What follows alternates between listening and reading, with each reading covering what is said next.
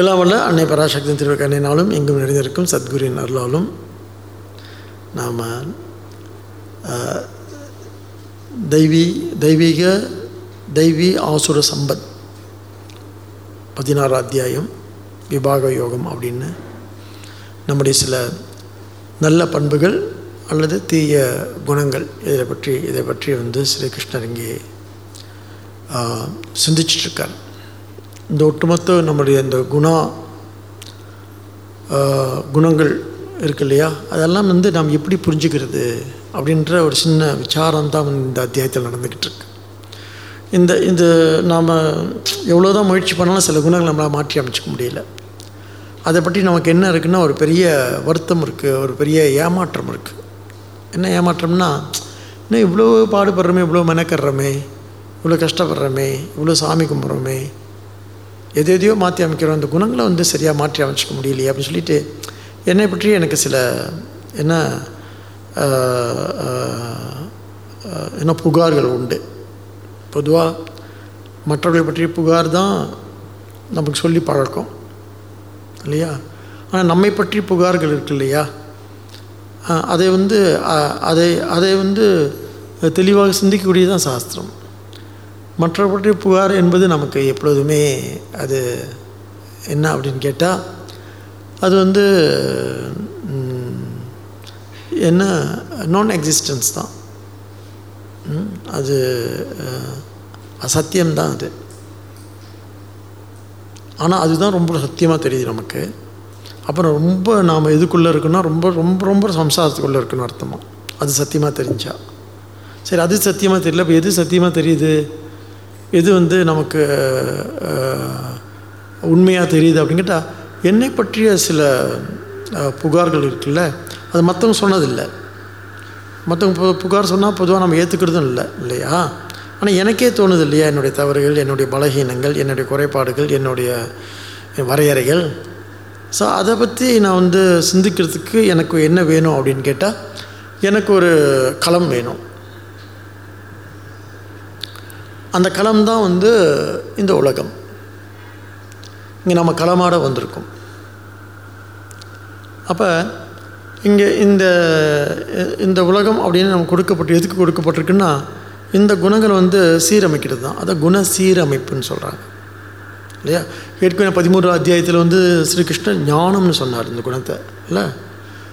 குணத்தையே ஞானம்ன்றார். ஞேயம் ஞானம்ன்ற ஒரு வார்த்தை பார்த்தோம்ல 13 அத்தியாயத்தில். ஞானம்ன்றார் குணத்தை.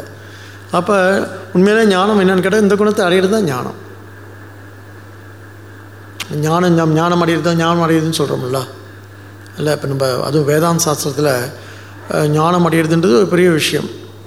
நம்மளை வந்து ஒரு முக்த புருஷனாக பார்க்குறது, நம்மளை வந்து ஒரு விடுதலை அடைந்தவனாக பார்க்குறது. சம்ஸ்கிருதத்தில் வந்து ரொம்ப முக்த புருஷன் அது ரொம்ப பயமாக இருக்குது கேட்குறதுக்கு. ஒரு ஃப்ரீ பர்சன், இங்கிலீஷில் சிந்திச்சு பார்க்குறீங்களேன், ஃப்ரீ பர்சன், விடுதலை அடைஞ்சவன், சுதந்திரமானவன் அப்படின்னு. அப்போ நம்ம வந்து பெருசாக அந்த வார்த்தைக்கு வந்து ரொம்ப ரெவரன்ஸ்லாம், ரொம்ப தெய்வீகத்தன்மைலாம் சேர்க்காமல் புரிஞ்சுக்கணும். ஏன்னா நடைமுறையில் அப்படி தான் இருக்குது இல்லையா. அதனால் எப்பொழுதுமே இந்த வார்த்தைகள்லாம் வந்து நாம் என்ன நடைமுறையில் புழக்கத்தில் வார்த்தையை நம்ம போட்டுக்கிட்டோன்னு சொன்னால் நமக்கு எப்படி இருக்குன்னு சொன்னால் ஐ ஃபீல் வெரி கம்ஃபர்டபுள். ஏன்னா அந்த முக்த புருஷன், குணாதீத்தன், ஸ்தித பிரக்ஞன் அந்த வார்த்தைகள்லாம் இருக்குல்ல, நம்ம ஏதோ யாரையோ நினச்சிக்கிட்டு இருக்கோம். ஆனால் நம்ம சுதந்திரமானவன், விடுதலை அடைஞ்சவன், ஃப்ரீ பர்சன் அப்படின்னு சொல்லும்போது உடனே நம்மக்கிட்ட வந்துடுறோம் இல்லையா. பிகாஸ் அப்பப்போ அந்த சுகத்தை நம்ம அடைஞ்சிக்கிட்டு இருக்கோம், அந்த அந்த அந்த அந்த ஸ்பேஸை நம்ம என்ஜாய் பண்ணிக்கிட்டு இருக்கோம் அப்பப்போ. அதனால் வி ஃபீல் வெரி கம்ஃபர்டபுள். அப்போ இதை நோக்கி தான் வந்து ஆன்மீக பயணம் அப்படி புரியும் பொழுது அதற்கான தளம் ஒன்று ரொம்ப அற்புதமாக நமக்கு வந்து அமைச்சு கொடுக்கப்பட்டிருக்கு. இதுதான் வந்து அந்த தளமும் கூட. இங்கே வந்து ஒரு பெரிய விளையாட்டு நடந்துக்கிட்டு இருக்கு. நம்ம ஆடணும். இப்போ நம்முடைய பங்குக்கு, நம்முடைய பங்குக்கு நம்ம ஆட வேண்டியிருக்கு. இது நம்ம விளையாட்டு, இது ஆடணும். அப்போ அடுத்து என்ன கேள்வி அப்படின்னு சொன்னால், இந்த விளையாட்டை நான் வந்து ஆடுறோன்னா இருக்கணுமா, அல்லது பங்கேற்பாளனாக இருக்கணுமா, ஜஸ்ட் அப்சர்வராக இருக்கணுமா, ஒரு சாட்சியாக இருக்கணுமா? இங்கே நான் வந்து இதில் நான் இது கலந்து கொள்கிறவனா அல்லது வந்து ஒரு சாட்சியாக இருக்கிறவனா அப்படின்னு பார்க்கும் பொழுது, இங்கே சாட்சியாக இருக்கிறதுலாம் வந்து ரியலி இம்பாசிபிள், முடியாது. கிளம்புனா நான் வந்து என்ன ஆடி தான் ஆகணும். எனக்கும் வந்து ஏன்னு சொன்னால் எனக்கும் வந்து ஒரு ஒரு என்ன ஒரு பாத்திரம் கொடுக்கப்பட்டிருக்கு. there's a plot and there's also a part அப்படின்னு சொல்லுவாங்க. அதாவது எனக்கு ஒரு பாத்திரம், எனக்கு ஒரு வந்து ஒரு கதாபாத்திரம் கொடுக்கப்பட்டிருக்கு, நான் அது திறமையாக நடிக்க வேண்டியிருக்கு. நான் இப்படி இந்த வாழ்க்கையை நம்ம புரிஞ்சுக்கிட்டோம் அப்படின்னு சொன்னால், அப்புறம் what is the role of the gunas, இந்த குணங்களுடைய அப்போ குணங்களுடைய இடம் என்ன அப்படின்னு கண்டடைஞ்சுன்னு சொன்னால், அப்போ இந்த குணங்கள்லாம் நமக்கு வந்து நிச்சயமாக இருந்து தான் ஆகணும் அப்படின்றத நம்ம ஏற்றுக்க முடியும். இல்லாட்டி நீ நல்லவனா இரு, உண்மையை பேசு அப்படின்னு சொன்னால், இப்போ நம்ம என்ன பண்ணிடுவோம், இந்த உலகத்தில் இப்போ யார் உண்மையாக இருக்கா, யார் நல்லது, அதுவும் இந்த மாதிரி காலகட்டத்தில் யார் பொய் பேசாமல் இருக்கா, இந்த மாதிரிலாம் வந்துடும். யார் குடிக்காமல் இருக்கா, யார் சீரியல் அடிக்காமல் இருக்கா. எங்கள் பையனை கேட்டிங்கன்னு சொல்லுவாங்க, ஏதோ நாங்கள் புதுசாக பண்ணுற மாதிரி எங்களை வந்து யோசிக்கிட்டே இருக்கீங்க அப்படின்னு. எந்த பையன் அடிக்கலை நீங்கள் சொன்னீங்க ஸ்கூலில் அப்படின்னு அவங்கள நியாயத்தை முன்னுக்கு வைக்கிறாங்க. ரொம்ப நியாயமான என்ன என்ன புகார்கள் தான் அது. அதனால் இந்த நியாய அநியாயங்கள்லாம் இருக்கு இல்லையா, அது எப்பொழுதுமே எப்போ வந்து ரொம்ப பேசும் அப்படின்னு சொன்னால், மற்றவங்கள நம்ம வந்து கம்பேர் பண்ணும் பொழுது, உலகத்தை நம்ம சொல்லும் பொழுது. அப்படி இல்லாமல் இது என்னுடைய வாழ்க்கை, இது என்ன எப்படி இது தொந்தரவு பண்ணுது, எனக்கு இது எப்படியே வந்து சங்கடமாக இருக்குது. மற்றவங்களுக்கு சங்கடமாக இருக்கிறது கூட இல்லை, அது அப்புறம் பார்த்துக்குவோம். ஏன்னா அவங்க எனக்கு சங்கடம் கொடுக்குறாங்க, நான் அவங்களுக்கு சங்கடம் கொடுக்குறேன். தீனிக்கு தானே சரி போயிந்தி அப்படின்னு ஆயிரும் இல்லையா. அதனால் அப்படி இல்லாமல் எனக்கு எப்படி இது சங்கடமாக இருக்குது இல்லையா. அங்கே தான் வந்து ஆக்சுவலி ஆன்மீகமே ஸ்டார்ட் பண்ணுது. அப்போ ஆன்மீகம்னா என்னன்னு சொன்னால், ஏன் இது நம்ம சிந்திக்கிறோம் அப்படின்னு கேட்டால், மற்ற சம்பிரதாயத்தில் ஆன்மீகம் அப்படின்னு சொன்னால், சமயம் அப்படின்னு சொன்னால், மதம் அப்படின்னு சொன்னால், இது ஒரு குழு சம்மந்தப்பட்டது, ஒரு ஒரு ஒரு கூட்டம் சம்மந்தப்பட்டது, ஒரு சமூகம் சம்மந்தப்பட்டது. ஆக்சுவலி சமஸ்கிருதத்தில் சமூகம்னாவே குழு தான் இல்லை. அதனால் ஒரு சமூகம் சம்மந்தப்பட்டது, ஒரு கூட்டம் சம்மந்தப்பட்டது, ஒரு குழு சம்மந்தப்பட்டது அப்படின்னு மதத்தை அப்படி நம்ம புரிஞ்சு வச்சுருக்கோம். நம்ம புரிஞ்சு வச்சுருக்க மட்டும் இல்லை, கடந்த ஒரு 200 வருஷமாக நமக்கு அதுதான் புகுத்தப்பட்டிருக்கு, அப்படி தான் சொல்லப்பட்டிருக்கு. ஆனால் நாம் இங்கே சமயம் என்பது, மதம் என்பது நம்முடைய சம்பிரதாயத்தில் இதெல்லாம் வந்து எங்கிருந்து நமக்கு வந்து கொடுக்கப்பட்டதுன்னு சொன்னால், கடந்த ஒரு 200 வருடங்களாக தொடர்ந்து மதம், சமயம், ரிலிஜன் எல்லாம் அப்படியெல்லாம் சொல்லி, மதம்னா என்ன அப்படின்னு சொன்னால் ஒரு ஒரு ஒரு கூட்டத்துடைய வாழ்க்கை முறை அப்படின்னு சொல்லுது இல்லை, வே ஆஃப் லைஃப் அப்படி நம்ம கூட சொல்லுவோம். ஒரு கூட்டத்துடைய ஒரு சமூகத்துடைய என்ன வாழ்க்கை முறைகள், அதான் வந்து மதம், அதுதான் வந்து சமயம், அதுதான் வந்து ரிலிஜன் அப்படின்னு சொல்லிட்டு இந்த வெரி வேர்டு இருக்கு இல்லையா. இப்படி நமக்கு வந்து தொடர்ந்து சொல்லப்பட்டு நாம் நம்மளை அறியாமலேயே எப்படியோ வந்து மெல்ல மூளை சலவை செய்யப்பட்டு என்ன இருக்கும், அப்படி தான் மதத்தை புரிஞ்சு வச்சுருக்கோம். ஆனால் நம்முடைய சம்பிரதாயப்படி, நமது சாஸ்திரங்கள் படி மதம் என்பது ஒரு குழு சம்மந்தப்பட்டது அல்ல, ஒரு சமூகம் சம்மந்தப்பட்டது அல்ல, ஒரு கூட்டம் சம்மந்தப்பட்டது அல்ல. தனி மனிதனின் ஒற்றையடி பாதை, எலோன் இது எலோன் ஆல் எலோன் அப்படின்னு சுவாமி சின்மையா. எப்படியோ பாருங்கள், இந்த யாரெல்லாம் வந்து சாஸ்திரத்தில் கை வச்சிடறாங்களோ அவர்களுக்கு அதை ஆங்கிலத்தில் கூட ரொம்ப அழகாக சொல்ல வந்துடுது. அதாவது இப்போ வல்லற்பெருமான தமிழில் சொல்கிறாரு, என்ன தனித்திருன்றாரு இல்லை, என்ன தனித்திரு அப்படின்னு சொல்கிறாரு. அப்போ தனிமைன்னு சொல்கிறாரு. சரி, இது என்ன இது தனியாக தான் நம்ம கண்டடையணுன்ற மாதிரி தமிழில் அதை இவ்வளோ அழகாக இங்கிலீஷில் சொல்ல முடியும்னு சொன்னால், எந்த அளவுக்கு அவர்களுக்கு சாஸ்திரமானது அவர்களுடைய முன்னோடிகள், அது இன்னொரு விஷயத்தையும் சொன்னோம், அவர்களுடைய பெரியவங்களுடைய மூலமாக அவங்களுடைய என்ன உள்ளத்தில் போய் பதிஞ்சிருக்கு. எல்லோன் இது எல்லோன் அவ்வளோன்றாரு அவர் அறியாமல். எப்பேற்பட்ட ஞானம் அது. அதனால தான் சொல்கிறோம், நாம் இங்கே சமயம் என்பது, மதம் என்பது வந்து ஒரு குழு சம்மந்தப்பட்டதல்ல, ஒரு இனம் சம்மந்தப்பட்டதல்ல, ஒரு இடம் சம்மந்தப்பட்டதல்ல. இது வந்து முழுக்க என்ன, இது தன்னிலை சம்மந்தப்பட்டது, it's all about the self, it's all about the என்ன, இது எது அகம் சம்மந்தப்பட்டது, நான் சம்மந்தப்பட்டது அப்படின்னு புரிஞ்சுட்டு நம்ம ஆரம்பிச்சோன்னு சொன்னால் அப்புறம் நமக்கு என்ன ஆகாது அப்படின்னு சொன்னால் இந்த இந்த இந்த சடங்குகளோ இந்த சம்பிரதாயங்களோ அல்ல இந்த குழுவோ இந்த இடமோ இந்த மனிதர்களோ நம்மளை வந்து என்ன ஒன்றும் பெருசாக என்ன பண்ணிட முடியாது, நம்மளை வந்து பாதிச்சிட முடியாது அப்படின்னு நமக்கு ஒரு தெளிவு இருக்கும். ஆனால் என்னை பாதிக்கிறது எது அப்படின்னு சொன்னால் என்னுடைய அகத்தை நான் பார்க்கும் பொழுது என்னுடைய அகம் எப்படி இருக்குது அப்படின்னு கேட்டால் நான் எப்படி இருக்குன்னு சொன்னால் இங்கே எனக்கு சம்ஸ்காரங்களாக இருக்குது. இந்த சம்ஸ்காரங்களைத்தான் ஸ்ரீகிருஷ்ணர் இங்கே, இந்த பதிவுகளைத்தான் ஸ்ரீகிருஷ்ணர் இங்கே என்ன சொல்கிறாரு, தெய்வ ஆசுர சம்பத்துன்னு சொல்கிறார். சம்பத்து நம்ம ஒரு சொத்து கொண்டு வந்திருக்கோன்றார். கனெக்ட் பண்ணிக்கிறீங்களா? அது என்ன, நம்ம இனிமேல் பேசிகிட்டே இருக்கேன், எல்லா டாக்லையும் சொல்கிறேன் இதை எப்படி கனெக்ட் பண்ணிக்கணும்னு சொல்லிட்டு நம்ம என்னவாக இருக்கோம் அப்படின்னு சொன்னால்.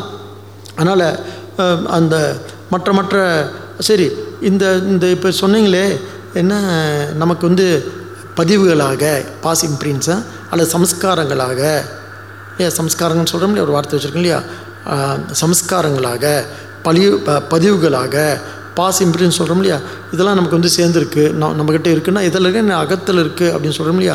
சரி, அது எப்படி இருக்குதுன்னு சொல்லும்போது தான் நம்ம சம்பிரதாயத்தில் உடனே என்ன சொல்லுது, அதுதான் வந்து என்ன குறியீடுகள், ஆள் படிமங்கள் சொல்கிறோம், மெட்டஃபர்ஸ், ஆள் படிமங்கள், குறியீடுகள், அப்புறம் அல்லது படிமங்கள் அல்லது உருவகங்கள், இமேஜஸ், அப்புறம் உருவங்கள் இப்படி இருக்குது நம்மளை வந்து உள்ளே இருக்குது அப்படின்னு சொன்னோம். நான் ஏற்கனவே பேசலாம், நீங்கள் தொடர்புபடுத்திக்கணும். இப்போ தொடர்புபடுத்திக்கிட்டேன் கரெக்டாக தெரியும், அப்படி கனெக்ட் பண்ணிக்கிட்டோம்னு சொன்னால் டக்குன்னு அப்போ நம்ம எங்கே இருக்குன்னு நமக்கு தெரியும், நம்ம யாருன்னு கரெக்டாக நமக்கு தெரியும். நம்மளோட சம்பிரதாயத்தில் வந்து அப்படி வந்து பெரிய என்ன குழப்பம் ஒன்றும் கிடையாது. இதில் அதுதான் சம்பிரதாயம் தெரியணும், அதுக்கு தான் சாஸ்திரம் தெரியணும். இது வந்து இது இந்த மரபு வந்து ரொம்ப ரொம்ப உன்னதமானது மட்டுமல்ல, ரொம்ப எக்ஸ்க்ளூசிவ், அதாவது சிறப்பானதும் கூட.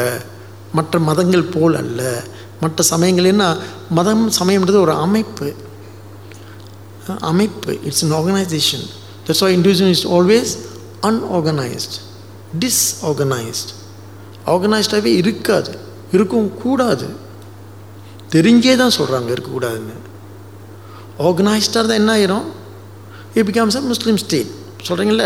இட் லீட்ஸ் டு என்ன பவர், அதிகாரத்துக்கு போய் நோக்கிறோம். இது மட்டும் இல்லை, இங்கே மட்டும் இல்லை, எங்கேயுமே எந்த அமைப்புமே. இப்போ வெட்டிக்கன் சிட்டி இருக்குது, என்ன கிறிஸ்தத்துடைய ஒரு பெரிய அதிகாரம், அது அதிகார மையம். நீங்கள் அதை போய் ஒரு ஆன்மீக மையம்னு சொல்லவே முடியாது.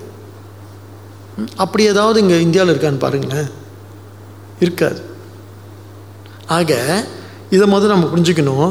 ஆன்மீகம் என்பது முழுக்க முழுக்க முழுக்க தனி மனிதனின் தேடல் அப்படின்னு. ஓகே, அங்கேருந்து ஸ்டார்ட் பண்ணுவோம். தனி மனிதனே இட்ஸ் மை இன்னர் சர்ச். இந்த வார்த்தை எல்லாம் நம்ம ஆங்கிலத்தில் ரொம்ப அற்புதமாக நம்ம பெரியவங்க சொல்லி வச்சுட்டே போயிருக்காங்க.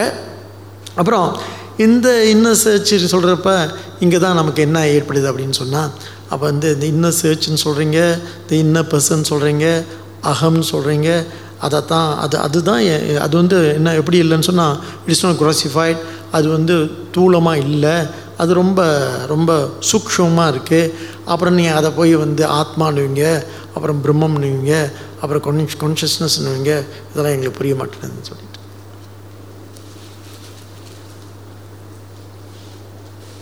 இல்லையா. இது அடுத்த கேள்வி. இந்த கேள்விக்கெல்லாம் நம்ம வந்து மெல்ல விடை கண்டுபிடிச்சிட்டு வராங்க இந்த கேள்விக்கெல்லாம். இருந்தாலும் நமக்கு இங்கே நமக்கு அகப்படுவது என்ன அப்படின்னு சொன்னால், எனக்கு நல்லா தெரியுது என்னன்னு சொன்னால், இந்த மனம் இல்லையா. நல்லா அது உடல் அது ரொம்ப நல்லா தெரியும், எல்லாருக்கும் தெரியும். மனம் வந்து ஏறக்குறைய கொஞ்சம் சூக்ஷ்மமாக இருக்கனால இந்த மனசுக்குள்ளே தான் எல்லாம் இருக்குது. மனத்தில் தான் இத்தனை எண்ணங்கள், இத்தனை இந்த இப்போ நான் பேசிக்கிட்டு இருக்கேன், நீங்கள் கேட்டுட்ருக்கீங்க, இந்த வாழ்க்கை எல்லாமே இந்த மனசுக்குள்ளே தான் இருக்குது. இந்த மைண்ட் என்ன, அது இந்த என்ன சொல்கிறது, இந்த மைண்ட் மெட்டர், இது பேர் மைண்ட் மெட்டர்ன்றான். இப்போ வந்து ஃபிசிக்ஸில் கூட, அதாவது என்ன உயிரியல் இல்லை என்ன ஃபிசிக்ஸில் வந்து என்ன சொல்கிறாங்கன்னு சொன்னால், இந்த மெட்டரை பற்றி, அதாவது இந்த மெட்டர்ன்னு சொல்கிறோம் இல்லையா, பொருள் முதல் வாதம்னு பேர். இது பொருள் பற்றி சொல்லும் பொழுது அது எப்படி கொண்டென்ஸ் ஆகி என்ன ஆணுச்சு அப்படின்னு சொன்னால், அது எப்படி இந்த பொருளெல்லாம் கொண்டென்ஸ் ஆகி தான் இப்போ மெல்ல என்ன ஒரு முடிவுக்கு வராங்கன்னு சொன்னால், நமக்கு பேசி ஒரு பொருள்னால் அந்த ஃபேன் இருக்குது, அங்கே வந்து என்னது ஏட்டம் இருக்குன்றாங்க, என்னது நியூட்ரான் இருக்குன்னாங்க, நியூரான்ஸ் இருக்குன்னெலாம் சொல்கிறாங்க. ஆனால் it doesn't experience anything. The only experience is யார்? மனம், நான். இந்த எக்ஸ்பீரியன்ஸ் வந்துச்சுன்னா நான் மட்டும்தான் இருக்கேன். இந்த ஃபேனோ இந்த மெட்டர்னு சொல்கிற விஷயமோ இதெல்லாம் வந்து அப்போ இந்த எக்ஸ்பீரியன்ஸ் பண்ணுதில்லை. அது என்னான்னு சொல்லும் பொழுது தான் அப்போ மெல்ல சொல்கிறாங்க, இந்த condensed matter of all the condensed matter தான் வந்து கான்ஷியஸ்னஸ்னு மெல்ல இப்போ வந்து the hard matter of consciousness சொல்லிட்டு பல இன்னும் ஆராய்ச்சிலாம் பண்ணிகிட்ருக்காங்க. அதெல்லாம் இருக்கட்டும். ஆனால் நமக்கு இங்கே வெட்ட வெளிச்சமாக தெரியுது என்னன்னு சொன்னால் என் மனசு தான் என்ன பண்ணுது. என் மனசு தான் வந்து எல்லா விதமான ரோல்ஸும் எடுத்துக்குது. எந்த ரோல்ஸு? நாட் ஒன்லி வந்து என்ன எண்ணங்கள் மட்டுமல்ல, சிந்தனைகள் மட்டுமல்ல, அல்லது டவுட்டிங் டாம் சொன்னோம் இல்லையா, எது சந்தேகிக்கு மட்டுமல்ல, நான் அப்படின்ற ஒரு ஈகோ இருக்குல்ல, அகங்காரம், அது கூட மனசு தான். அப்போ இதெல்லாம் என்னன்னு பார்த்தா மனசுடைய ஃபங்க்ஷனல் தான். இத்தனையும் சித்தமாக இருக்கட்டும், விருத்திகள் எண்ணங்களாக இருக்கட்டும், அல்லது அகங்காரமாக இருக்கட்டும், அல்லது புத்தியாக இருக்கட்டும், எதுவாக இருந்தாலும் அது என்னன்னு சொன்னால் இந்த மனசுடைய ஒரு ஃபங்க்ஷன் தான். Functional name for the mind, many other functional name for the mind. அதுதான் இந்த அகம், சித்தம், அகங்காரம் இதெல்லாம் சொல்கிறது. எல்லாம் அதையும் நம்ம தெளிவாக ஒரு மாதிரி புரிஞ்சு வச்சுக்கணும் இது இங்கே உள்ளே போகிறதுக்கு. அப்போ தான் இந்த சப்ஜெக்டே நம்ம வந்து நல்லா ஹேண்டில் பண்ண முடியும், சிந்திக்க முடியும். அப்புறம் இந்த நமக்கு என்ன ஆகுதுன்னா, அப்போ இந்த மனசில் தான் எனக்கு என்ன இருக்குன்னா, மனசில் இத்தனை கிளேஷங்கள், இத்தனை என்னது என்ன வருத்தமோ அல்லது கோபமோ அல்லது தாபமோ எந்த விதமான உணர்ச்சிகள் இருக்கு இல்லையா, எல்லா விதமான இமோஷன்ஸ் அண்ட் சென்டிமெண்ட்ஸ் இல்லை, எல்லா விதமான உணர்ச்சிகளும், மெல்லுணர்ச்சிகளும் அல்லது உயர் உணர்ச்சிகள், நல்லா உயர்ந்த அன்பாக இருக்கட்டுமே, தயையாக இருக்கட்டுமே, எல்லாம் இந்த மனசுக்குள்ளே தான் இருக்குது. எல்லாம் அங்கேருந்து வேலை பார்த்துட்ருக்கு.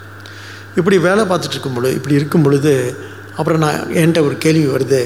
என்ன கேள்வி அப்படின்னு கேட்டால், நான் வந்து எப்படி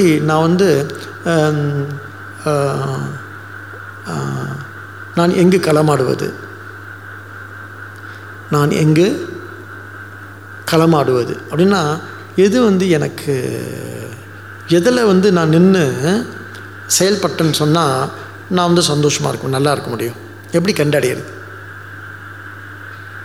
இப்போ பொதுவாக அவங்கவுங்க பாட்டு அவங்க வேலையை பார்த்துட்ருக்காங்க, சம்பாதிக்கிறாங்க, சாப்பிட்றாங்க, என்ன நல்ல வேலை பார்க்குறாங்க, பெரிய சம்பாதனை நடக்குது, பெரிய அதிகாரத்தில் இருக்காங்க, பெரிய பதவி இருக்குது, இதெல்லாம் பணம், நிறையா பணம் இருக்குது, நிறையா சொத்துலாம் இருக்குது, நல்லா கம்ஃபர்டபுளாக இருக்கும், நல்லா வசதிலாம் இருக்குது, எல்லாம் இருக்குது, நல்லா இருக்கா? ஆனால் இது எல்லாம் இருந்தும் கூட நமக்கு என்ன இருக்குது அப்படின்னு கேட்டால், இதெல்லாம் இருந்தும் கூட நமக்கு என்ன இருக்குதுன்னு சொன்னால், இதெல்லாம் வந்து நிரந்தரம் இல்லைன்னு வேறு தெரியுது. எல்லாம் பார்த்துக்கிட்டே இருக்கும், நமக்கு முன்னால் போகிறவங்களாம் பார்த்துக்கிட்டே இருக்கும். ஒவ்வொருத்தராக போகிறாங்க, அது வயசாக இந்த பையன் கூட வந்துடும். 60 வயசு ஆயிடுச்சுன்னு வச்சுக்கோங்களேன், இந்த பையன் நல்லா கூட வந்துடும். நமக்கு முன்னால் நல்லா போயிட்டுருக்காங்களே, ஒருத்தர் எல்லாம் பாய் சொல்லிகிட்ருக்காங்களே, இப்போ அடுத்து நம்ம தானே, இப்போ ஹார்ட் வேறு சரியில்லை, என்னமோ பண்ணுது, அப்புறம் வந்து எப்போ நின்று போயிடுன்னு தெரில. இல்லை, இதுதான் யதார்த்தம். அந்த யதார்த்தத்தை வந்து நிச்சயம் எல்லாரும் அனுபவிக்க போகிறோம். இந்த பிள்ளைங்களை விடுங்க, அவங்களுக்கு அது பரவாயில்ல, அவங்க ஏதோ அவங்க வேறு இடம் கண்டுபிடிச்சி வச்சுருக்காங்க ஆடுறதுக்கு, ஆடிட்டு வரட்டும்.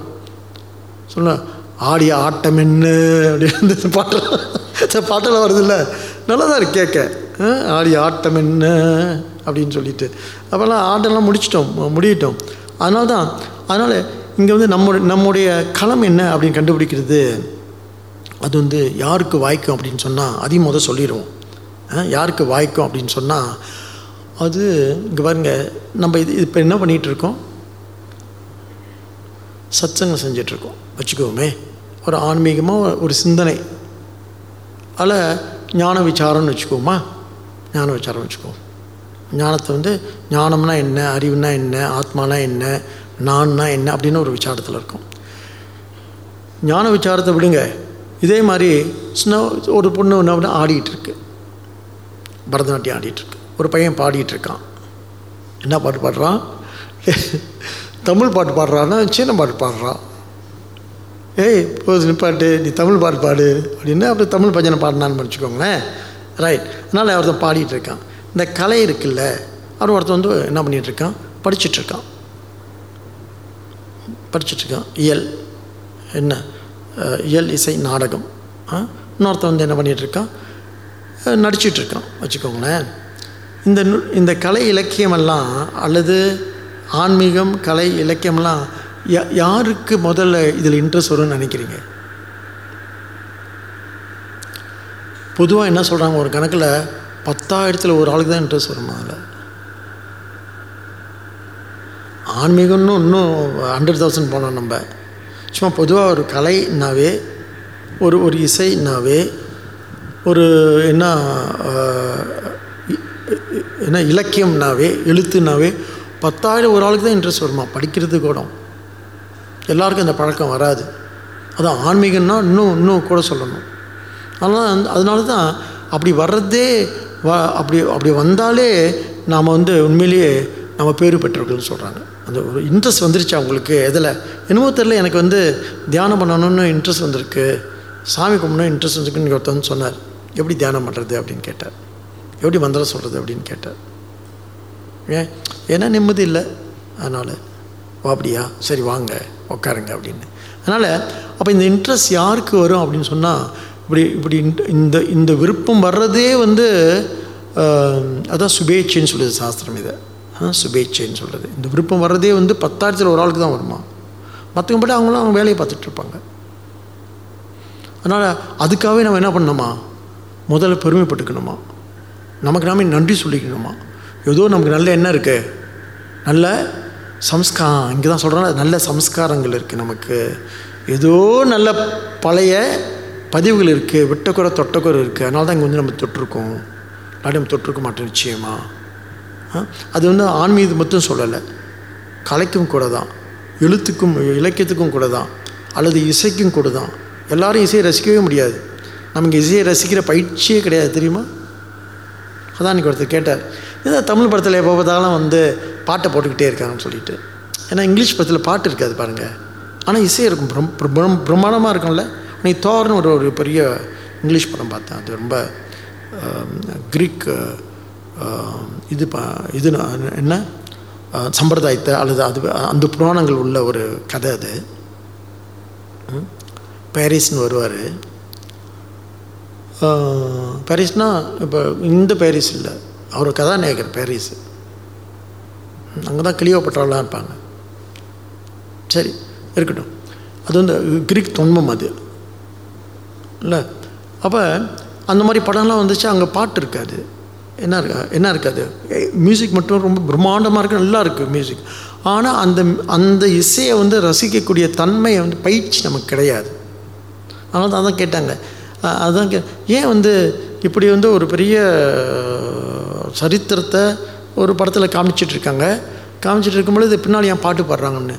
பாட்டு பாடாமல் அதை வந்து கனெக்ட் பண்ணி ஆகாது. தமிழர்களுக்கு முக்கியமாக தமிழருக்கு பாட்டு பாட கணக்கே ஆகாது. மியூசிக் மட்டும் போடுங்களா கனெக்ட் பண்ணிக்க மாட்டாங்க. பின்னால் பாட்டு நல்லா பாருங்கள். இப்போ பொன்னியின் செல்வன் பார்த்திங்கன்னா பின்னால் இலையோடு பின்னால் பாட்டு ஓடிக்கிட்டே இருக்கும்.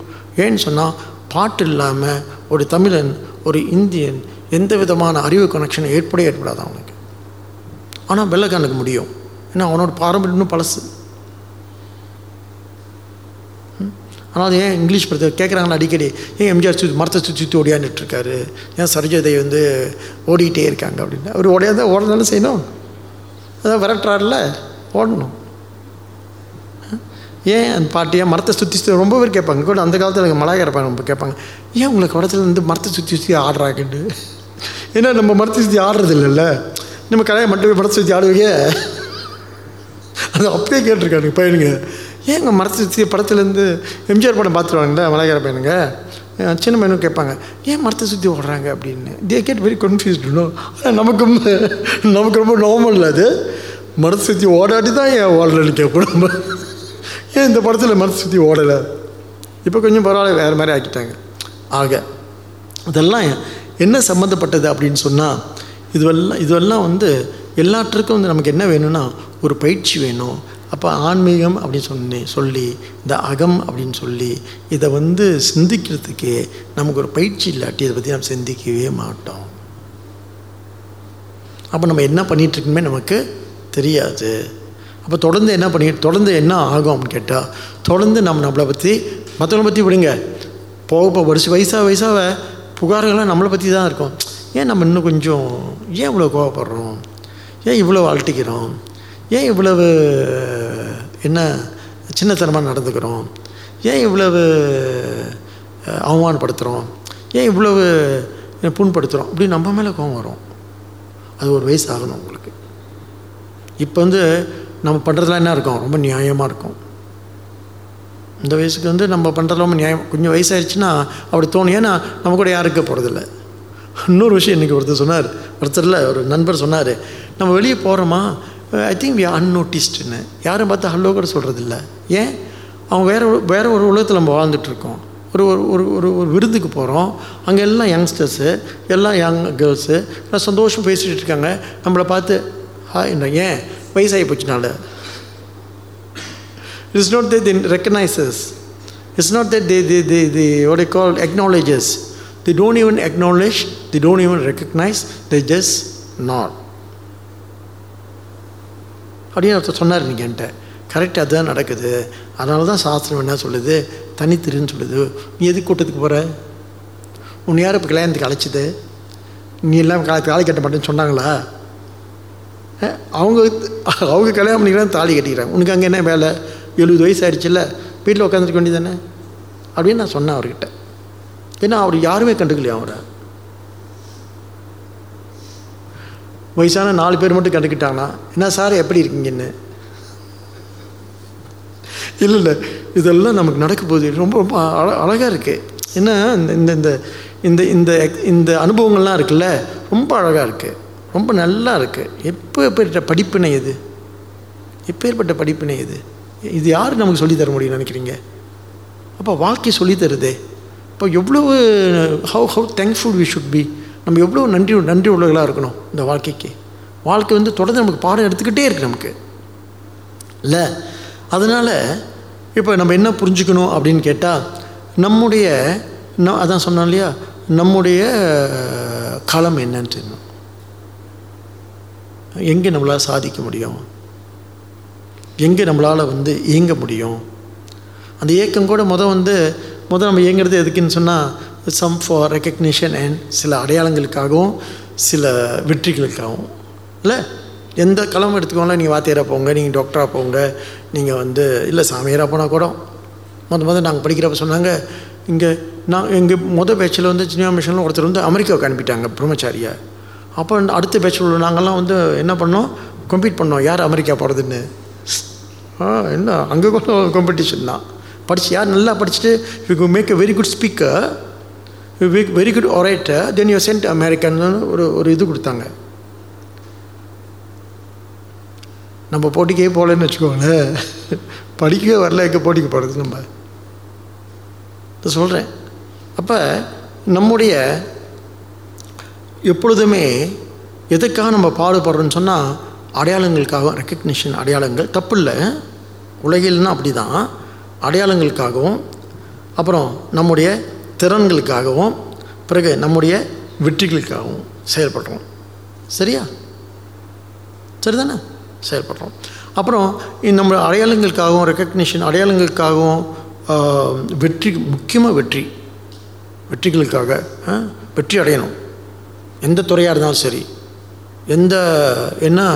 எந்த களமாக இருந்தாலும் சரி. நான் அந்த காலத்தில் நான் வந்து I must be very good teacher, I must be the best doctor, I must be the best orator.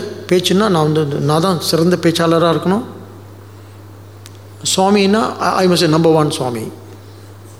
அதை மட்டும் ஏன் விடுவானே, அப்படி தானே இருந்துச்சு அது எல்லாமே. Popular swami, international swami, local, what nonsense. இல்லை, இதுதான் நம்முடைய பொதுவாக இந்த லௌகீகத்தில் நாம் இருக்கக்கூடிய இடம், நாம் ஆடக்கூடிய ஆட்டம், நாம் வந்து தெரிஞ்சிருக்கக்கூடிய களம். சரியா? அது நல்லா பண்ணிட்டோமா? அதை ஏறக்குறைய பண்ணிகிட்ருக்கோம். ஆனால் நான் அப்பப்போ நமக்கு என்ன ஏற்படுது? ஒரு மனத்தோய்வு. சரியாக பண்ணலையோ, இவர் நம்மளை மிந்திட்டு போயிட்டாரே, அவரை வந்து ஜெயிக்க முடியலையே. பாருங்கள், வந்தாங்க இத்தனை வருஷத்துக்கு நான் ஆக்சுவலி நான் என்ன இருக்கணும்? நான் வந்து ஒரு சீனியர் மேனேஜராக இருக்கணும். இப்போ தான் இன்ஜினியராக இருக்கேன். ஆமாம், எனக்கு என்னோடய சின்ன பையன் என்னோட டைரக்டர், சிஓ. இந்த எல்லா விதமான குளறுபடிகளும் இதில் இருக்குது அப்படின்னு சொன்னால், குளறுபடிகள்னு சொல்கிறான். அந்த நம்ம ஆன்மீகத்திலேருந்து பார்க்கும்பொழுது என்ன இருக்குது அப்படின்னு சொன்னால், நம்முடைய நம்முடைய இயலாமைகளை என்ன வெளிச்சம் போட்டு காட்டுற மாதிரி இருக்குது. எனக்கு ரொம்ப அவமானமாக இருக்குது. ஏன் இவ்வளோ திறமை குறைவாக இருக்கீங்க? why cannot perform? மீண்டும் கேட்குறான் என்னுடைய மேனேஜர், என்னோட சீனியர், என்னுடைய superior. and I feel very inferior. இல்லை, இதெல்லாம் நடக்குது. அப்போ இதிலிருந்து நான் வந்து தப்பிக்கணும் அப்படின்னு சொன்னால், முதல்ல அதுதான் கீதை சொல்கிற ஒரு பெரிய ஞானமே. இந்த கர்மயோகம்தே பெரிய ஞானம். அப்புறம் ஞான யோகத்துக்கு போவோம். என்ன அப்படின்னு சொன்னால், செயலை எதுக்கு செய்யணும்னு சொன்னால், just to express yourself, not to impress others. செயல் என்பதே உன்னுடைய விடுதலைக்காகவே தவிர, செயல் எதுக்கு நீ செயல் பண்ணுறேன்னு சொன்னால், செயல் செய்கிறேன்னு சொன்னால் உன்னுடைய விடுதலைக்காக, அதனுடைய வெற்றிகளுக்காக அல்ல, உன்னுடைய இன்பத்துக்காக. இதுதான் வந்து கர்மயோகம் முழுக்க பகவான் சொல்லிட்டு வர்றாரு. 2 வார்த்தைகள் சொல்கிறதுன்னா, உன்னுடைய வெற்றிகளுக்காக. ஆனால் வெற்றி தோல்விகள் இருக்கு இல்லையா, அது வந்து 2 விஷயம் சம்மந்தப்பட்டிருக்கு. ஒன்று நமது பழைய என்ன சம்ஸ்காரங்கள் சம்மந்தப்பட்டிருக்கு. அப்புறம் நம்முடைய புதிய முயற்சியும், புதிய சூழலும், புதிய என்ன உழைப்பும் சம்மந்தப்பட்டிருக்கு. சம்மந்தப்படலைன்னு சொல்ல நான், சம்மந்தப்பட்டிருக்கேன்டும். அது பார்ப்போம் அப்புறம் மேலே எப்படின்னு. சம்மந்தப்பட்டிருக்கெல்லாம் இருந்தாலும் கூட, முதல்ல ரொம்ப தெளிவாக நம்ம களமாடும் பொழுதே தெளிவாக போய், இப்படி நான் களமாடுவது எதுக்குன்னா, வெற்றிகள் வருமா வராதா? உழைப்பு போட்டால் வெற்றி வரப்போகுது, முயற்சி பண்ணால் வெற்றி வரப்போகுது. நீ எவ்வளோ உழைப்ப போகிற, எவ்வளோ ஹார்ட் ஒர்க்கோ அதற்கான கூலி நிச்சயம் நமக்கு கிடைக்கும். அதை விட்டு மற்றவங்க வெல்லணும்னு நினைக்கிறோம்ல. ஏன் அவனை போய் வென்றுக்கிட்டு இவனை போய் வென்றுக்கிட்டு, நீ உழைப்புக்கான கூலி ஒன்று கிடைக்க போகுது அங்கே, இல்லையா? அதனால் அது அப்போ அந்த மனநிலை வந்து எப்படி வரணும் அப்படின்னு கேட்டால், என்னுடைய உழைப்பு இருக்கு இல்லையா, என்னோட செயல் இருக்கு இல்லையா, செயல் எதுக்காகனா, செயல் வெற்றிக்காக அல்ல, செயல் அடையாளத்துக்காக அல்ல. action is not for success, action is not for recognition, action is to just to express myself. முக்கியமாக கீதை 3rd chapter ஒரு எசன்ஸே அதுதான். நல்லா பார்த்தீங்கன்னு சொன்னான், இந்த அதனுடைய சாரமே அதுதான். உனக்கு செய்வதில் இன்பம், செய்வதில் களிப்பு, செய்வதில் மகிழ்ச்சி. when you enjoy doing it, நீ வந்து எதுக்கு செய்கிறேன்னா, ஜஸ்ட் என்ஜாய் டூயிங் இட், அவ்வளோதான். அப்போ நம்ம என்ன ஆக மாட்டோம், நம்ம வந்து போட்டிக்கே போக மாட்டோம். வாழ்க்கை என்பது ஒரு போட்டி அல்ல, பொறுப்பு. வாழ்க்கை என்பது ஒரு போட்டி அல்ல, பொறுப்பு. அப்போ பொறுப்பாக பண்ணுறதுக்கு இந்த தெளிவு, இந்த அறிவு நம்மகிட்ட இருக்கணும். அப்படி இருக்கும் பொழுது தான் நம்ம என்ன ஆகும், அதுக்கு தான் கீதை வேணும்னு சொல்லுது, அதுக்கு தான் சாஸ்திரம் வேணும்னு சொல்லுது. அப்படியா? அது எப்படி எனக்கு இல்லாமல் போணுச்சு? நான் அடுத்த கேள்வி. இப்போ இங்கே தான் வந்து அடுத்து இன்னும் கொஞ்சம் சிந்திக்கலாம் நம்ம. ஏன்னு சொன்னால், நிறைய இடத்துல இருந்து என்ன பண்ணுறோம், கனெக்ட் பண்ணி பார்க்குறோம். இது ஒரு 5-6 நாளாக நான் சிந்திச்சிட்ருக்கேன். இது எல்லாத்தையும் கனெக்ட் பண்ணி பார்த்துட்ருக்கேன். என்ன அப்படின்னு சொன்னால், இப்போ எனக்கு வந்து என்ன ஆசை இருக்குதுன்னு சொன்னால், என்ன விளைவு இருக்குது, என்ன ஆசை இருக்குதுன்னு சொன்னால், இந்த வாழ்க்கையை வாழ்கிறதையும் ஆசையாக இருக்குது. எனக்கு பொருளும் வேணும், புகழும் வேணும், என்ன எல்லாம் வேணும். அதே சமயத்தில் எப்படி இருக்குது, இதிலிருந்து விடுபட வேணும் அப்படின்ற ஒரு வேட்கையும் இருக்குது. You see, I have the desire for the world at the same time desire for freedom. இது என்ன அநியாயமாக இருக்குது, ரெண்டும் சேர்ந்துருக்கு. அதான் சுவாமி சொல்கிறாரு, ரெண்டு பொய்னாரு. இது என்ன, இட்ஸ் அ பிளாஃப்னாரு. எது, the world is a bluff and your and என்ன, த ஃப்ரீடம் ஃபார் என்ன சொல்கிறது, த ஃப்ரீடம் ஆஃப் மோக்ஷா இருக்குல்ல, அதுவும் பிளாஃப்னாரு. ரெண்டு பிளாஃபு. அதனால தான் இந்த சாஸ்திரம் என்ன சொல்லுது, வித்யா மாயா அவித்யா மாயின்னு சொல்லுது. ஸோ அவித்யா தான் இந்த உலகம். இந்த உலகம் உலகத்தில் இருக்கிற செயல்பாடுகள், உலகத்துக்கு பொருட்கள், இது மேலே நமக்கு ஆசை இருக்குல்ல, உறவுகள் இல்லை, அன்பு எவ்வளோ இருக்குது, அது பொய். உங்கள்கிட்ட பாருங்கள், ஒருத்தருக்கு மேலே அன்பாக இருக்குது, பொய்யா என்ன? வீட்டில் போய் சொன்னீங்களா, அவங்க சோறு கிடைக்காது. அன்பு பொய் கிடையாது இல்லையா? அன்பு வீட்டில் அவ்வளோ அன்பு, உண்மையிலே அன்பாக இருக்காங்க, உண்மையிலே பாசமாக இருக்காங்க, அது போய் பொய் என்னவீங்க? உண்மையிலே சரி, அன்பு ஒரு பக்கம் இருக்கட்டும், உண்மையிலே அவங்க எப்படி இருக்காங்கன்னு சொன்னால் நேர்மையாக இருக்கிறாங்க, இல்லை விசுவாசமாக இருக்காங்க, அது போய் பொய் என்னவீங்க? So faithful, the wife is so faithful to the husband is so faithful to the wife, so loving, so caring, அது பொய்னுவீங்க? சரி, so loving, so caring, so faithful, உண்மையிலே ரொம்ப, அப்புறம் so truthful, நேர்மை வேறு, எதையும் ஒழிக்கிறதுக்கு எந்த ஒளிவு முறையும் கிடையாது எங்கள் வாழ்க்கையில், அவ்வளோ நேர்மையாக இருக்கும். அப்போ அது பொய்யா அப்படின்னு கேட்டால், அது சரி, அப்படி நேர்மையாக இருந்தால் அப்படி சந்தோஷமாக இருந்துட வேண்டியதானே? இல்லை, அதிலிருந்து என்ன இருக்குது அப்படின்னு சொன்னால், அதிலிருந்து எனக்கு ஒரு விடுதலை வேணும்னு தான் தோணுது மனசுக்கு. அப்படி எதுக்கு இந்த இந்த இந்த இந்த இந்த என்னது, இந்த நிறைவின்மை? I should be happy. அவர் உண்மையாக, எத்தனையோ குடும்பத்தில் உண்மையாக இருக்கிறாங்க, நேர்மையாக இருக்காங்க, பாசமாக இருக்காங்க, அன்பாக இருக்காங்க, என்ன பவித்திரமாக இருக்காங்க, என்ன விசுவாசமாக இருக்கிறாங்க. அங்கே என்ன இருக்குது? அங்கே ஒரு நிறைவின்மையை, ஒரு அலைக்கழிதலை, அது நிலைக்குலைவு ஏற்பட்டுகிட்டே இருக்குது. அப்போ தான் எனக்கு என்ன தெரியுது அப்படின்னு சொன்னால், இந்த இந்த இந்த என்ன, இந்த உலகம் என்பதும், உலகத்தில் எனக்கு விருப்பம் இருக்கிறதும் உண்மை, நான் விடுதலை அடைகிறதும் உண்மை, விடுதலை அடைய வேண்டிய விருப்பமும் உண்மை, ரெண்டும் உண்மை. இதை ஏற்றுக்கணும். நம்ம அப்படி தானே இருக்கோம். இந்த உலகத்தோடு ஒட்டி வாழணும், மனைவியோடு இருக்கணும், குழந்தைகளோடு இருக்கணும், அன்பாக இருக்கணும், உண்மையாக இருக்கணும், நேர்மையாக இருக்கணும், சத்தியமாக இருக்கணும், விசுவாசமாக இருக்கணுன்றது என்னுடைய விருப்பம். எல்லாம் நல்ல விஷயந்தான் அது எல்லாமே. அப்புறம் போதும், இது எப்போ விட்டு தொலையும், இப்படியே தான் இருக்குமா கிளம்பூரா அப்படின்ற இருக்கிறதும் இருக்குது.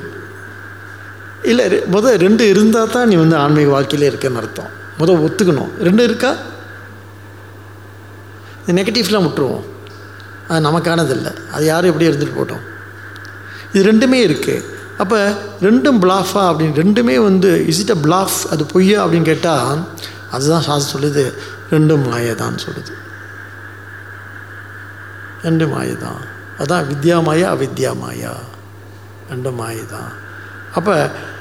அப்போ ரெண்டும் மாயன்னு சொன்னால், அதான் சுவாமி சொல்லுவாங்களே, அடிக்கடி நேற்று கூட நான் கோட் பண்ணேன், நீ எத்தனை மணி கிளாஸுக்கு வந்தீங்கன்னு தெரில சொன்னேன். அதனால் என்ன சொல்கிறாருன்னு சொல்கிறார், என்ன ஃபேக் தான், பிளஃப் தான். யூ என்ன ஃபேக் அண்ட் மேக் இட்ன்றாரு. யூ ஃபேக், ஃபேக் பண்ணுங்கள் பரவாயில்ல, அது பொய்ன்னு உங்களுக்கு தெரிஞ்சாலும் நீங்கள் வாழ்ந்து தான் ஆகணும், உங்களுக்கு சாய்ஸ் கிடையாது. ஃபேக் அண்ட் மேக் இட்ன்றாரு, ஃபேக் அண்ட் மேக் இட்ன்றாரு. ரொம்ப அற்புதமான வார்த்தை இதெல்லாம். இது நம்ம பார்க்குறதுக்கு என்னமோ சும்மா சொன்ன மாதிரி இருக்குது, ஆனால் அப்படி இல்லை. உண்மையில் எந்த அளவுக்கு அவங்களுக்கு சாஸ்திரம் உள்ளே போகுது, அதான் சொன்னாங்க இல்லையா, அலோன் வித் அலோன் ஆல் அலோன்னு சின்மையாக தோன்றியிருக்கு. ஃபேக் அண்ட் மேக் இட் அப்படின்னு நம்ம பூஜை சுவாமிக்கு தோன்றியிருக்குன்னு சொன்னால், எப்பேற்பட்ட ஒரு சாஸ்திர ஞானம் எந்த அளவுக்கு ஆழமாக உள்ளே ஊறி அது வெளியே வந்திருக்குன்னு சொன்னால் அந்த மாதிரி வார்த்தைகள்லாம் வரும்னு சொல்கிறேன்.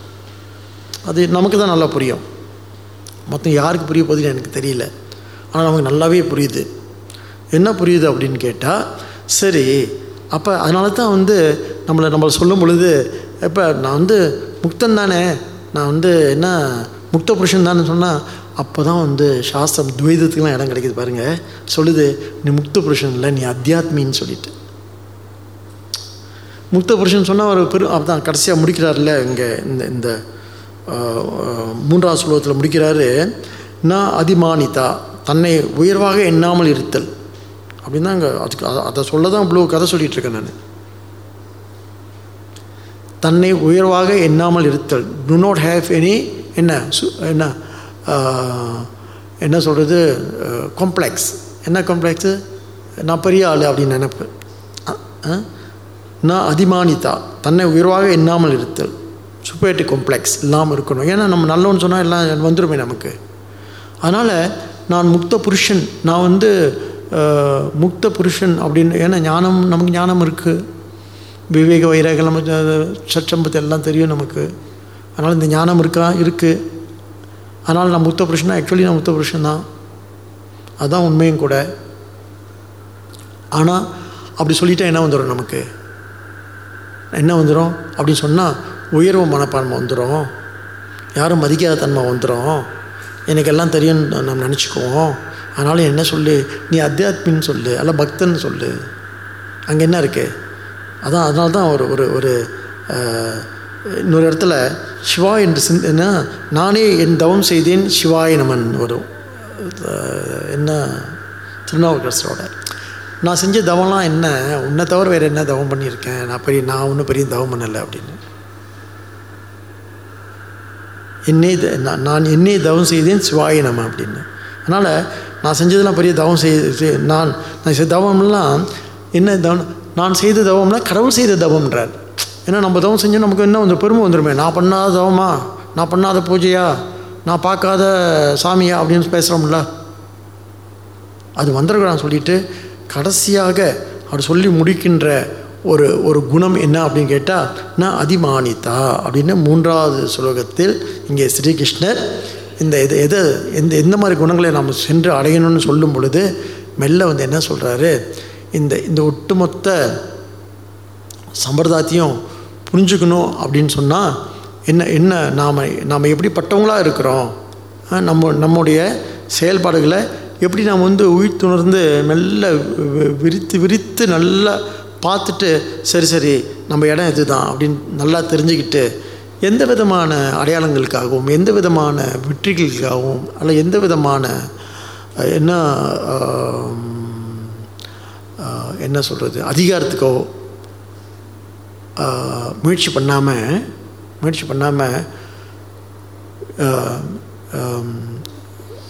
என் கடன் பணி செய்து கிடப்பது. இதை விட வந்து கர்ம யோகத்தை யாராவது சிறப்பாக சொல்ல முடியுமா? இதுவும் திருநாவுக்கரசர் தான். என் கடன் பணி செய்து கிடப்பது என்ன அர்த்தம்? செய்கிறது தான்ப்பா என்னோடய வேலை, மற்றபடி அதோடைய பலாப்பழங்கள்லாம் இருக்குல்ல, அது வந்து நம்ம கையிலே இல்லை அப்படின்ற ரொம்ப தெளிவாக புரிஞ்சவங்க தான் வந்து ஞானிகள். அதனால் இங்கே நம்ம எப்படி இந்த ஒட்டுமொத்த சாஸ்திரத்தையும் புரிஞ்சுக்கணும், அல்ல நம்மளை புரிஞ்சுக்கணும் அப்படின்னு கேட்டால், இப்படி மெல்ல நகர்ந்து இப்படி இந்த விஷயங்களை வந்து அதை எப்படி அடையணும் அப்படின்னு சொன்னால், சரி எனக்கு விடுதலை, நான் விடுதலை விரும்புகிறனா இருக்கேன், அதே சமயம் சம்சாரத்தையும் விரும்புகிறது நான் இருக்கேன். இது என்ன, இது பெரிய பேரடாக்ஸாக இருக்கு. விடுதலையும் விரும்புகிறேன், சம்சாரத்தையும் விரும்புகிறேன். எனக்கு ஒரு பதவி ஒரு நல்ல வேலை கிடைச்சா நல்லா இருக்குன்னு தோணுது, அதே சமயத்தில் மோட்சம் கிடைச்சாலும் நல்லா இருக்குன்னு தோணுது. என்ன அநியாயமாக இருக்குது. சரி முதல் நல்ல பெரிய வேலை கிடைக்கிட்டா அப்புறம் மோட்சத்தை பார்த்துக்கலாம் தான் தோணுது. இல்லை தோணுது இல்லை, அது ஒரு பொய் இல்லை. we are very true to ourselves. எனக்கு அதுலேயும் விருப்பம் இருக்கே. அப்போ இது ரெண்டையும் சரியாக புரிஞ்சுக்கிட்டு, சரி ஏன் இப்படி இருக்குதுன்னு கேட்கும்பொழுது தான் இங்கே ஸ்ரீகிருஷ்ணர் உதவி வர்றார். அவர் சொல்கிறாரு, இந்த குணங்கள்லாம் என்ன அப்படின்னு கேட்டால், இதைத்தான் நம்ம வந்து பழைய சம்ஸ்காரங்கள்னு சொல்கிறது. பழைய பதிவுகள்னு சொல்கிறது இது ஏதோ இந்த பிரிவிலே நாம் செஞ்ச தப்பு, நம்ம செஞ்ச பாவம், நம்ம செஞ்ச புண்ணியம் நம்மளை புண்ணியம் அப்படின்லாம் கிடையாது. அப்போ சில பேர் பிறக்கும் பொழுதே இப்போ இந்த குழந்தைங்களாம் பார்க்குறோம்ல நம்ம, அதான் அன்றைக்கி அந்த அம்மா சொல்கிறாங்க, சுவாமி எங்கள் வீட்டில் 4 பையனுங்க 3 பையனுங்க நல்ல பையனாக இருக்காங்க, இவன் எப்படி தான் அப்படி இருக்கான்னு தெரிலன்னு. ஆனால் ஒரே குடும்பத்தில் பிறந்த பிள்ளைங்க தான். அம்மாவும் நல்லா தான் இருக்காங்க, அப்பாவும் நல்லவராக தான் இருக்கார், இவன் மட்டும் ஏன் அப்படி இருக்கான் அப்படின்னு அவங்களுக்கு ஆச்சரியமாக கேட்குறாங்க, நம்மளை பார்த்து கேட்குறாங்க. அப்படின்னா என்ன அர்த்தம்? நம்ம வீட்டில் கூட நம்ம பார்த்துருப்போம், ஒரே மாதிரி தான் நம்ம 2 குழந்தையும் வளர்த்துருப்போம், இல்லை ஒரே சாப்பாடு தான் கொடுத்துருப்போம், ஒரே படிப்பு தான் படிக்க வச்சுருப்போம், இருந்தாலும் ஒருத்தர் இன்னொரு மாதிரி இருக்கு. என்ன அர்த்தம்? அப்போ பழைய பதிவுகள் வேறு எதுவும் அவங்களுக்கு வேலை செய்யுது. அது அவர்களுடைய குறை அல்ல, அது அவர்களுடைய பலகீனம் அல்ல, அது அவர்களுடைய சிறுமை அல்ல.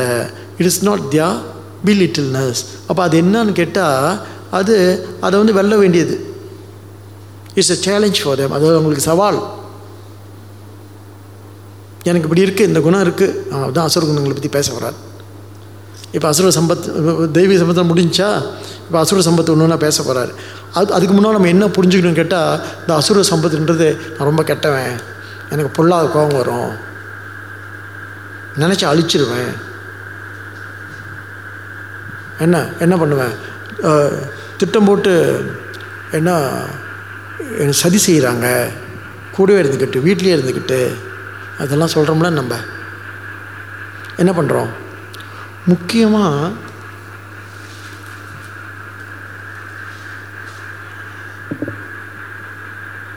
நம்ம கூட உள்ளவங்க கூட வேலை பார்க்குறவங்க யாராக இருக்கட்டுமே, அவங்க நேர்மையை சந்தேகப்படுறது இருக்குல்ல, அது ரொம்ப ரொம்ப அதுதான் பெரிய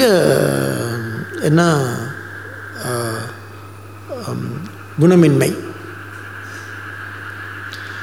எந்த காரணத்துக்கு கொண்டும் ஒருத்தவங்களோட நேர்மையை சந்தேகப்படவே கூடாது. நாம் அப்படியே அவங்க நேர்மை இல்லாட்டி கூட, அவங்க நேர்மை இல்லாமல் இருக்குது என்ன தெரியுமா காரணம்? அவங்களுடைய சொல்கிறாங்களா பிறப்பு காரணம்னு சொல்கிறாங்களே சில பேர், அவங்கள கர்மா, அதான் கர்மா தேரி உள்ளே வருது பாருங்கள், கர்மா காரணம் சொல்கிறாங்களே, ஏதோ பழைய பதிவுகள் அவங்களை டிஸ்டர்ப் பண்ணுது, அவ்வளோதான். அப்போ நம்ம என்ன பண்ணணும்? நம்ம தான் பெரிய தீர்க்கதரிசியாச்சே, நம்ம தான் பெரிய ஞானியாச்சே, நம்ம தான் முக்த புருஷனாச்சே, நம்ம புரிஞ்சுக்கிறது இல்லை அவங்கள. நம்ம தான் வேதாந்தம் படிக்கிறோம், ஞான பாடம் கேட்குறோம். அப்போ நமக்கு என்ன இருக்கணும்? நமக்கு இந்த தெளிவு இருக்கணும். அப்போ இது அவங்க திட்டம் போட்டு நம்மளை கெடுக்கலை, அவங்க திட்டம் போட்டு நம்மளை பழி வாங்கலை, அது அவங்களுடைய இயலாமை, இது அவர்களுடைய வரையறை, இது அவர்களுடைய முடியாமை அப்படின்னு புரிஞ்சுக்கிட்டு தான் அசுர தன்மை, அசுர குணங்கள் இருக்குல்ல, அதை ஹேண்டில் பண்ணணும்னு சொல்கிறாரு. வேறு எந்த வழியில் ஹேண்டில் பண்ணாலும் அது டபுள் ஆகிட்டே இருக்குன்றாரு, பெருசாகிடுமா. அப்போ அவங்களை சந்தேகிக்காமல் இருக்கிறது இல்லை, திட்டம் போட்டு தான் செய்கிறான் பையன், வேணுமுனே பண்ணுறான், இத்தனைங்க பார்த்தா பார்க்காத மாதிரி போகிறான் சொல்கிறாங்களே, மூஞ்சி கொடுத்து பேசுகிறது இல்லை. இதெல்லாம் நிறைய குடும்பங்கள் நடக்கும் பாருங்க, குடும்பம் நடக்கும். ரொம்ப கஷ்டமாக இருக்கும், நமக்கு கஷ்டம்தான், ரொம்ப கஷ்டம்தான் இது இல்லை, குடும்பத்திலே நடக்கும்பொழுது ரொம்ப கஷ்டமாக இருக்கும். ஆனால் நம்ம இது எப்படி இல்லை, ஒரு ஞானஸ்தன்னா ஞானஸ்தன் நல்லா இருக்குது வார்த்தை, முக்த புருஷன்லாம் வேணும், ரொம்ப பயமாக இருக்குது. ஒரு அத்தியாத்மி அல்லது ஒரு ஞானஸ்தன் என்ன பண்ணுன்னு சொன்னால், எப்பொழுதுமே giving the benefit doubt to the others. ஆனால் அதுக்கு என்ன ஆகணும்? அதுக்கு நம்ம கொஞ்சம் வயசாகணும். சின்ன வயசில் வரவே வராது இந்த மெச்சூரிட்டி, இந்த பக்குவம் சின்ன வயசில் நமக்கு வரவே வராது. நம்ம என்ன திருப்பி அடிச்சிடுவோம், பழி வாங்கிடுவோம் இல்லை. ஆனால் இயேசுநாதர்லாம் என்ன சொல்கிறாரு, ஒரு கன்னத்தில் இருந்தால் மறு கன்னத்தை காட்டுன்னு சொல்கிறாரு. எப்பேற்பட்ட பொறுமையாக இருக்கும் அது, அப்படியே அப்பா. அதான் ஒரு இயேசுநாதர்.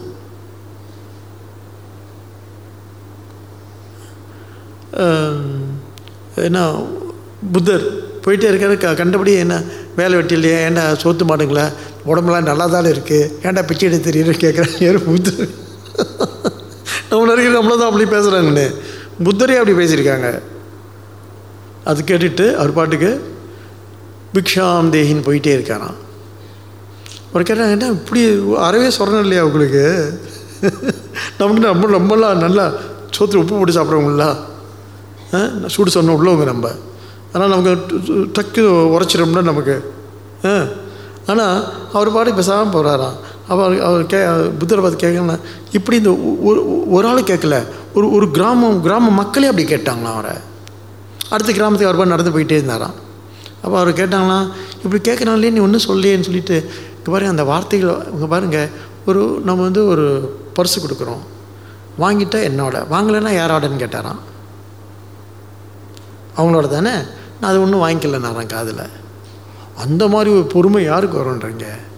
அதான் ஒரு புத்தர். இவருக்கு மேலே உட்காந்துருக்கார், நம்ம கீழே உட்காந்துருக்கோம். நல்ல காலம் நம்மளே சேரில் தான் உட்காந்துருக்கோம், ரொம்ப கீழே போயிடல. ஆக இப்போ அசுரகுணங்களை பற்றி சிந்தித்து பார்க்கின்ற சரி, அசுரகுணங்களை பற்றி பேசிடுவோம். அப்புறம் ஒரு குணமாக சொல்கிறது பெரிய விஷயம் கிடையாது. இந்த அசுர சம்பத்து, அதுவும் பொதுவாக நம்ம என்ன நினைக்கிறோம், அசுர சம்பத் அப்படின்னு சொன்னால் ராட்சச குணம், அது மாறாதுன்னு சொல்லிட்டு, நம்ம புராணங்களே கூட என்ன சொல்லியிருக்கு, இந்த அசுரர்கள் தான் பிறகு இப்போ குபேரன் இருக்கார், இந்திரன் இருக்கார், ராவணன் இருக்காங்க, இவங்கெல்லாம் அசுரர்கள், அப்புறம் தேவர்களை மாறினவங்க. அதனால் அதில் ராட்சசர்கள் பிறகு என்ன ஆகியிருக்காங்க, தேவர்களாக மாறி இருக்காங்க. அப்போ குணங்கள்லாம் மாற்றி அமைக்கக்கூடிய நிறைய புராண கதைகள் இருக்குது. ராவண மாதிரி ஒரு சிவபக்தன் கிடையாதுன்னு சொல்கிறாங்க இல்லையா? என்ன இந்திர மாதிரி ஒரு பெரிய என்ன சொல்கிறது, ஒரு அழகன் கிடையாது இல்லையா? அல்லது ஒரு சாமர்த்தியசாலி, ரொம்ப சாதுரியம் நிறைந்தவன் இந்திரன். அந்த பதவி இன்னைக்கு வரைக்கும் அவனுக்கு அந்த பதவியில் இருக்கார். அவர் வேறு யார் இருக்க முடியும்? மகாதீர் கூட இருக்க முடியல. ஆனால் இந்திரன் இருந்துக்கிட்டே இருக்கார், இன்னும் கூட மாறல இந்திரன், அதே பதவியில் இருக்க. எவ்வளோ சாமர்த்தியம், எவ்வளோ சாதுரியம் வேணும் சொல்கிறேன். ஆனால் ஒரு அரக்கர் மெல்ல என்ன திரண்டு என்ன அசுரர் திரண்டு என்ன இருக்கார், தேவராக மாறி இருக்கார். அதனால் இந்த அசுர குணங்கள் என்பது நம்ம எப்படிப்பட்ட என்ன எக்ஸ்கியூசஸ், எப்படிப்பட்ட எப்படி நம்ம அதை புரிஞ்சுக்கணும்னு சொன்னால், இது நம்ம பிறக்கும் பொழுதே சில அமைதியாகவே இருப்பாங்க பாருங்கள், கோவம் வந்துடும் இல்லை? நம்மளோட பெரிய பலகீனமே இந்த கோவம் தான். டக்குன்னு வந்துடும், என்னடா இவ்வளோ பெரிய கோவம் வருது, இப்போ கூட கோவத்தை கண்ட்ரோல் பண்ண முடியலன்னு தோணிகிட்டே இருக்கு, தொடர்ந்து தோணுது. சரி, இனிமேல் கோவமே படக்கூடாது, முடிவு எடுக்க முடியுமா யாராவது? முடியவே முடியாது. சுருக்குன்னு அதான் ஒன்றுக்கு இது நிற்கி இல்லை நமக்கு இல்லை. ஆனால் இது எப்படி போகணும்னு சொன்னால், இது பயிற்சியால் போகாது, அண்டர்ஸ்டாண்டிங்னால தான் போகுது, புரிதல்னால. இவங்க அவ்வளோதான் அவங்களால முடியும். சரி அப்படின்னு. அப்போ நம்ம என்ன இல்லை, அவன் பக்குவம் அடைகிறானோ இல்லையோ, அவங்க பக்குவம் அடைகிறாங்களோ இல்லையோ, நம்ம பக்குவம் அடைஞ்சிருவோம், நம்ம சமாதானம் ஆயிரும். சரி, this is not my cup of tea. இப்போ இவங்ககிட்ட ஒத்து போகலன்னா என்ன அர்த்தம்? She is not my cup of tea, அவ்வளோதான். எல்லாத்திட்டும் ஒத்து போகணுன்னு கட்டாயம் கிடையாது. I can choose not to have. I can choose to have also. I can choose not to have also. அதுக்கப்புறம் அவன்கிட்ட பேர் ஒன்று ஹாய், அதனால அவங்க மேலே வந்து கோபமோ வருத்தமோ அல்லது பகையோ கிடையாது. ஹாய் ஹலோ, அவ்வளோதான். அதுக்கு மேலே அவங்களுக்கு நமக்கு எந்த சம்பந்தம் கிடையாது. அப்படி ஆயிரும். ஆக நல்லா பாருங்கள், இது வந்து நமக்கே நம்ம குடும்பத்திலே இப்படியே நடக்கும். நல்லா பாருங்கள், நல்லா பார்த்துட்டே வந்தீங்களா தெரியும்.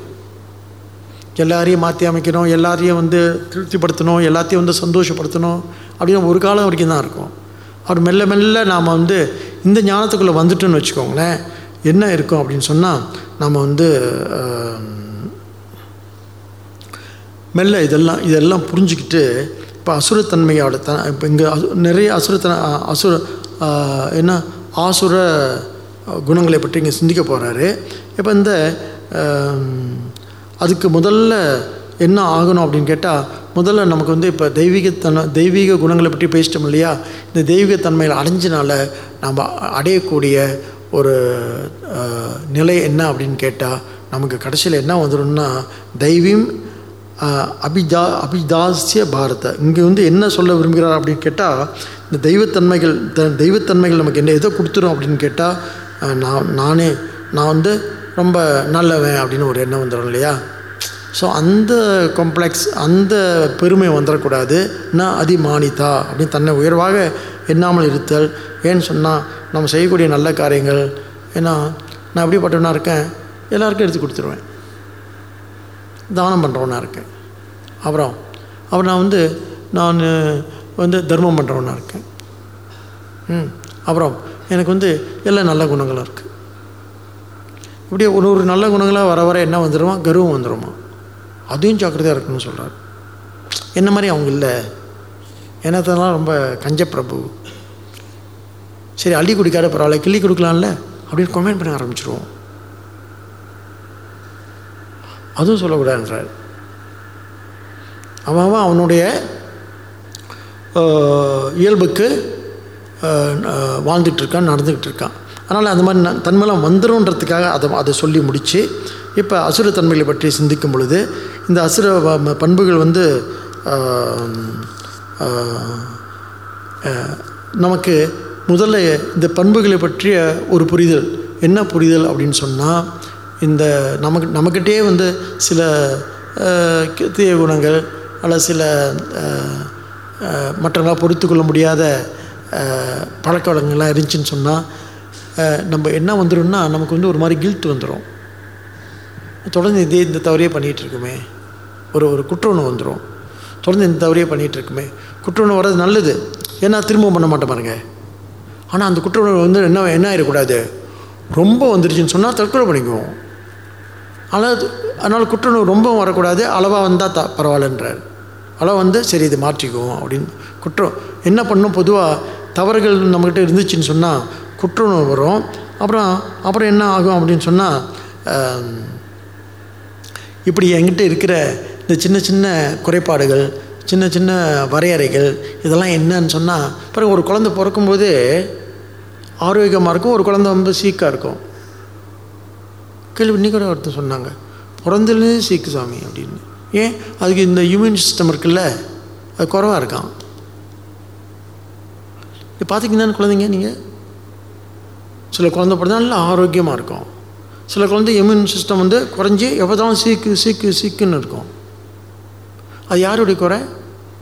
அந்த குறையந்த குறை இல்லை, பிறப்பே அப்படி. அதுபோல் சில மனங்கள் சில குறைகளோடு பிறக்குமா. அப்படின்னா என்ன சிஸ்டம் என்ன இருக்குது, அதுக்கு சில பலகீனங்கள் இருக்கும். அதனால் அது என்ன பண்ணோம், தொடர்ந்து தப்பு பண்ணோம், தொடர்ந்து பொய் சொல்லணும், தொடர்ந்து எல்லாம் பண்ணணும்னு வச்சுக்கோங்களேன். அது அதனுடைய குறை இல்லை, அது சம்ஸ்காரங்களுடைய குறைன்னு சொல்கிறார். அதை கண்டடைஞ்ச பெற்றோர்கள் தான் என்ன செய்யணும், அதை பார்க்குற மற்றவங்க என்ன செய்யணும், சரி இது அப்படி தான். அதனால் அதுக்கு இப்போ ஒரு குழந்தை வந்து அனாரோக்கியமாக பிறக்குது அப்படின்னு சொன்னால் அதுக்கு என்ன பண்ணுவோம், சத்து மாத்திரைலாம் கொடுத்து சரி பண்ணுவோம் இல்லையா? அந்த மாதிரி நல்ல சூழலை உருவாக்கி நல்ல பழக்க வழக்கங்களை சொல்லி அதை மாற்றலாம். சூழல்னால சில விஷயங்களாக மாறுது இல்லையா? அப்போ இட்ஸ் நாட் பை பர்த். நம்ம என்ன சொல்கிறோம், இது வந்து உருப்படாது அப்படின்றோம்ல. அப்படி இல்லை, சூழல் மாற்றும், பழக்க வழக்கங்களை மாற்றும். நம்ம இப்போ வந்து உடம்பு சரியில்லைன்னு சொன்னால் வைட்டமின்லாம் கொடுத்து பிள்ளை தேர்த்து இப்போ பார்த்தா நல்லா இருக்கான் அப்படின்னு சொல்கிறோம் இல்லையா? அது மாதிரி ஒரு சிக் மைண்ட் வந்து என்ன பண்ணிடலாம், ஒரு ஆரோக்கியமான மனசாக மாற்றிக்கலாம். அதுக்கும் எல்லா இடங்கள்லாம் இருக்குது.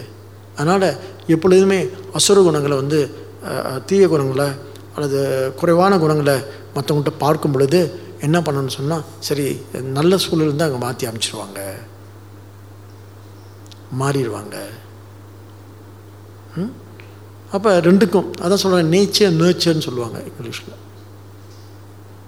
ரெண்டுக்கும் இடம் இருக்குது அப்படின்னு புரிஞ்சுக்கிட்டு அப்புறம் நாம் என்ன பண்ணலாம் அப்படின்னு சொன்னால், அப்புறம் தம்பம் தர்ப்பம் அப்படின்னு சொல்லிட்டு அபிமானஸ்ச அப்படின்னு வருஷம் சொல்ல போகிறார்.